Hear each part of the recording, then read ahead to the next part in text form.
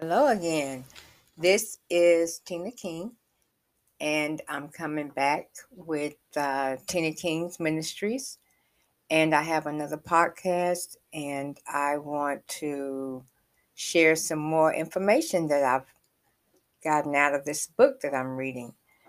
Um, let's start with a prayer. Thank you, God, for allowing us to come together again.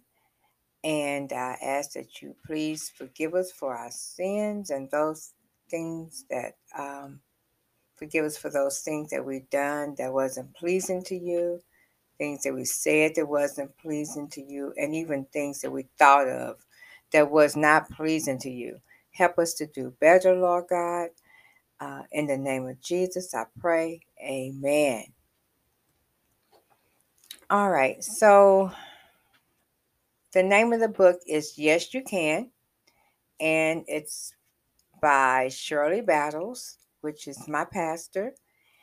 And I'm going to start with In the name of Jesus, I declare, I decree, your life is turning around. All right. Now, that if I trust in you and lean not to my own understanding and acknowledge you, you will direct my path. I made some wrong decisions, some wrong choices, and I need your wisdom on how to move from this point in my life in the name of Jesus. I'm going to take the GPS. The GPS that we use in our cars. We know we all have GPSs, most of us anyway. Well, Apostle Battle shared her GPS stands for God's Positioning System. This system is on you as of right now. God has the opportunity to move in your life, helping you change whatever is hindering you from moving forward. The birth of Samuel starts out in First Samuel, first chapter. Elkanah had two wives. One was called Hannah, and the other was called Peninnah. So Peninnah had children, but Hannah had none. Back then, if women did not produce male children, they were not fit for anything. Imagine rejection she must have felt. Hannah was forced and focused on having a male child. Nothing happened until she turned to God for what she needed. She redirected her pain, her shame, her emptiness, her barrenness towards God, who was always able to do exceedingly abundantly above all that we could ask or think. Sometimes rejection is redirection. It causes frustration, but rely on God's authority. Trust and rely on Him that everything is going to be all right. When someone when someone's being through when someone's been through what you're going through, they know of it. It's like they know what you're going through. They can tell. They can tell you what you can do in the situation.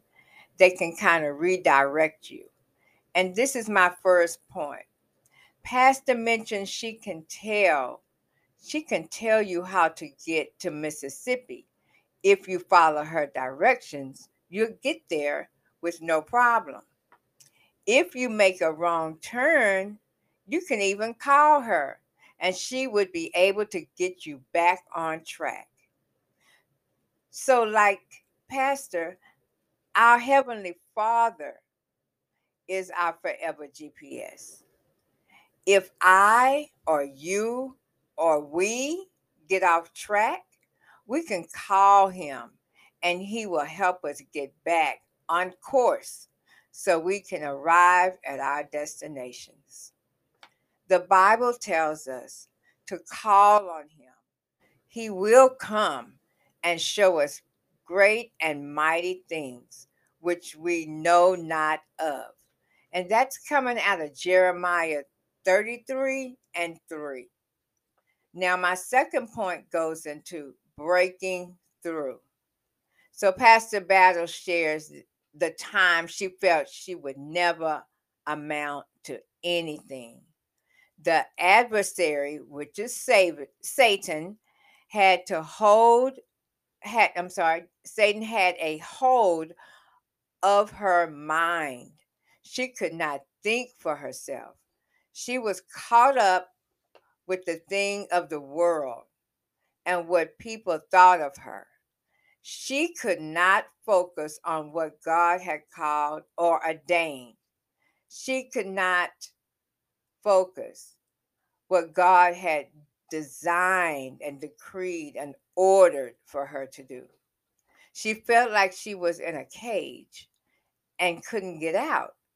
In reality, she was free to walk around, come and go as she pleased, but in her mind, she was locked in a cage, locked down, isolated, broken, lonely, like she could not do anything by herself.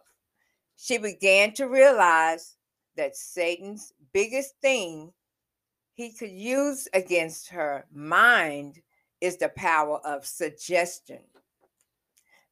All the adversary or Satan do is suggest a thing. That's all he does. She began to walk in that power of suggestion. Whatever he would drop into her thought pattern, she began to act out on it.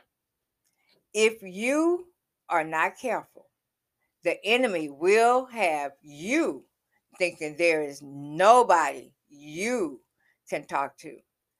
He'll make you think there is no one that will understand your situations.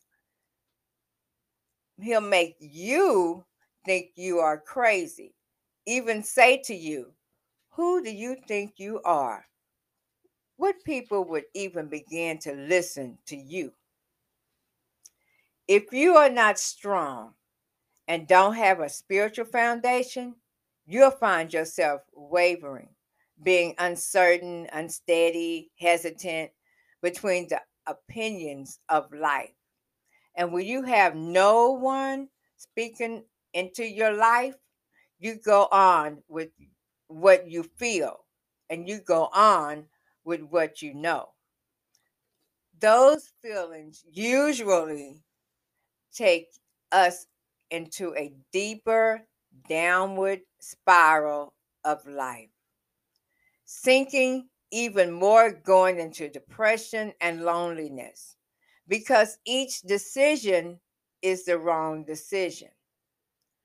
The Lord dropped into her spirit to put this on paper, to help someone, to let them know you're not the only one going through, not the only one that has battered the spirit of depression, the spirit of loneliness, the spirit of isolation, and or contemplated suicide. The adversary will drop the suggestion that your life is not where you want it to be, to feel powerless, having nowhere to turn, finding no way of escape. So when you get to this point, the enemy has you exactly where he wants you. Know that all things that you've been through in life are working for your good. You've been through depression, homelessness, divorce, even through relationships where he or she has spoken over you, proclaiming you would not amount to anything, that you would not be anything without them, and that you would not succeed without them. You've been through so many things in your life that you feel like God could not even use you.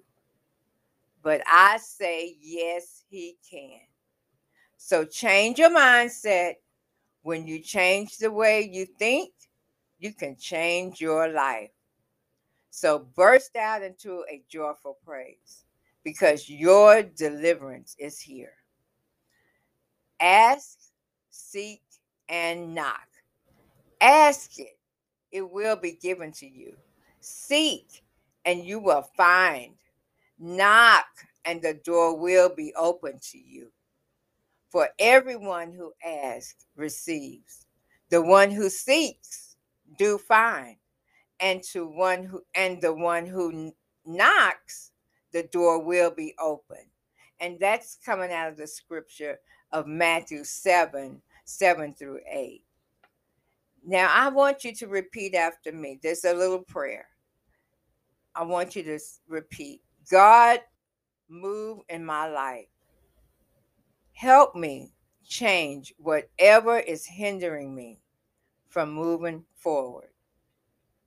Lord, I thank you that all things that I've been through in my life are working for my good. In the mighty name of Jesus. So I thank you again for tuning in and giving me a little time. This is my third podcast. This is Tina King's Ministries, and I am encouraging you to be all that God has destined you to be. God bless.